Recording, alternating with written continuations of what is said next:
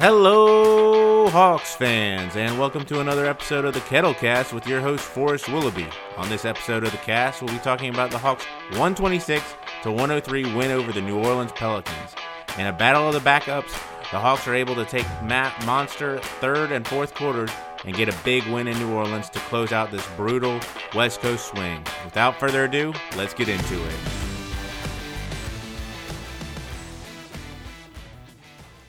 Well, how about that? The Hawks are able to salvage the West Coast swing and get to 4-4 on the 8 games and get to 25-24 on the season. The Hawks were playing a pretty brutal back-to-back after beating the Spurs in double overtime last night, and the Hawks came into New Orleans and were missing a lot of their top guys. The Hawks wouldn't have Trae Young, John Collins, DeAndre Hunter, Danilo Gallinari, Cam Reddish, or Chris Dunn. The Pelicans were also playing it back-to-back, and they would be without Zion Williamson, Brandon Ingram, Lonzo Ball, Steven Adams, and Josh Hart. So this was both teams throwing kind of their second unit guys out there and seeing what would happen. And for the first half of the game, it was really back and forth. The Pelicans came out and had a ton of energy. Jackson Hayes, the young big, had a monster dunk. One of his teammates threw an alley-oop to him, and it was behind Jackson, and Jackson was able to reach back and then somehow throw the dunk down, and the Pelicans were able to use that to get a 34-28 lead after the first quarter.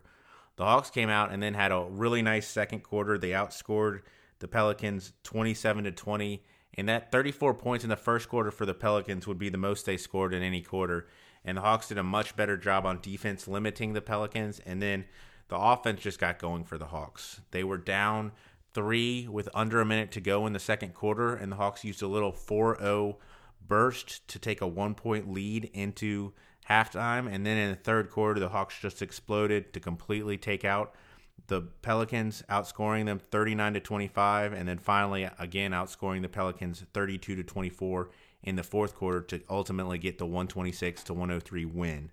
The Hawks got some really strong contributions, starting with Bogdan Bogdanović. The Serbian has come in and just continued to play well in the starting role, and in a night without Trae Young, really the offense went through Bogdan. Bogey was 9 of 17 from the field. He had 6 of 11 from three-point land, 2 of 2 on the free throws for 26 points. He had 7 rebounds, 7 assists, a steal, and a block. And Bogdanović just continues to play really well, continuing his hot streak for the last few games. And this is the guy that the Hawks went out and signed in the offseason. To see him not only be able to score the ball super effectively, but also be assisting. He is always looking for his bigs when he's dribbling the ball down low. And to get 7 rebounds and 7 assists is just awesome. And he's a player. It was fun watching Hawks Twitter during the game because a lot of people were like, we haven't had a shooter that moves off ball or shoot shots that you just think are going in as consistently since Kyle Korver. And that may be a little exaggeration, but Bogdan is putting the ball in the bucket at a high rate, and it really took over and was the centerpiece of the offense for the Hawks in this game against the Pelicans.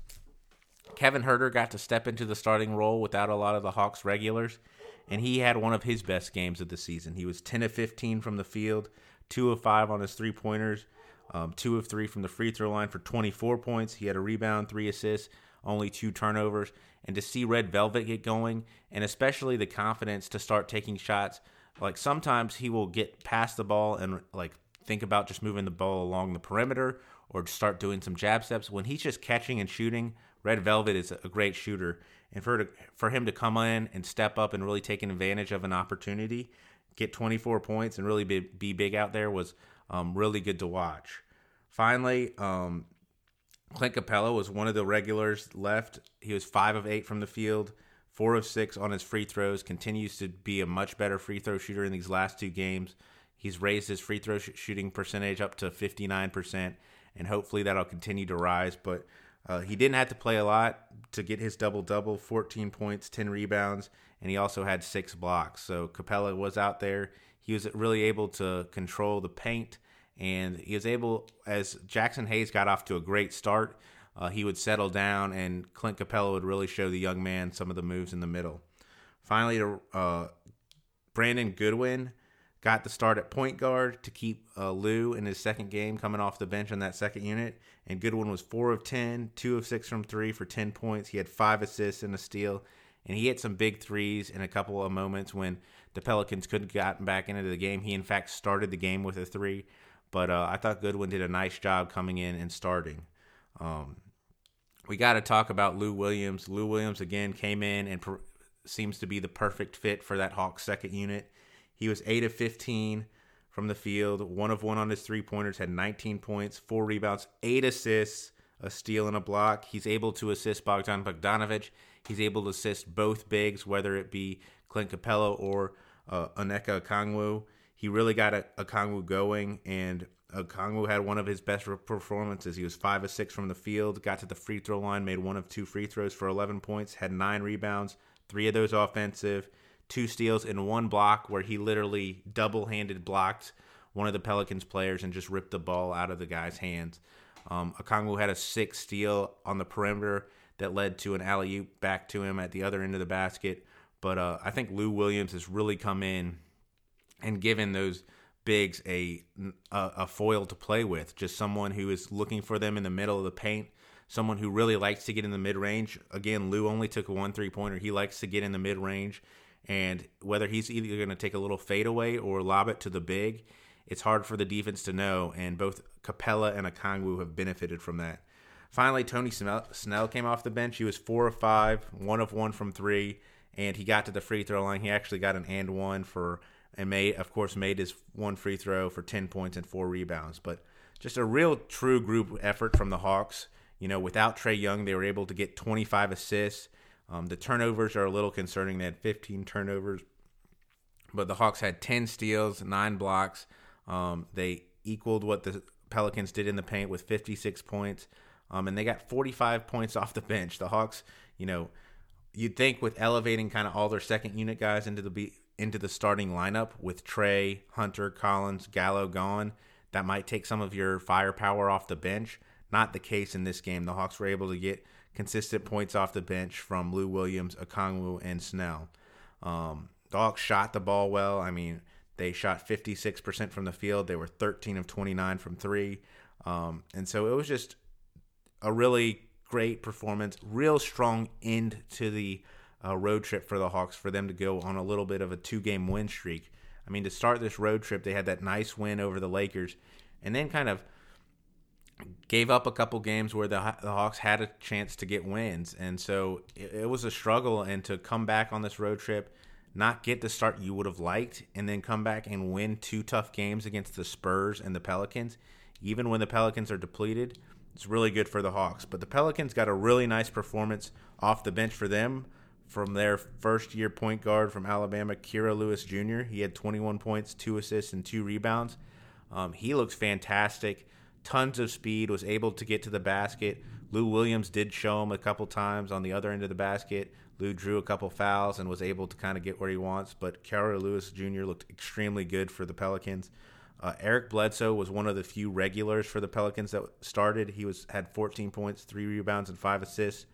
James Johnson, who had just come over in the J.J. Redick trade, had 16 points, 4 rebounds, 6 assists. He was making threes, and a few times that the Pelicans threatened to cut the lead from 16 to 13 or get the lead under double digits, it was James Johnson leading the charge.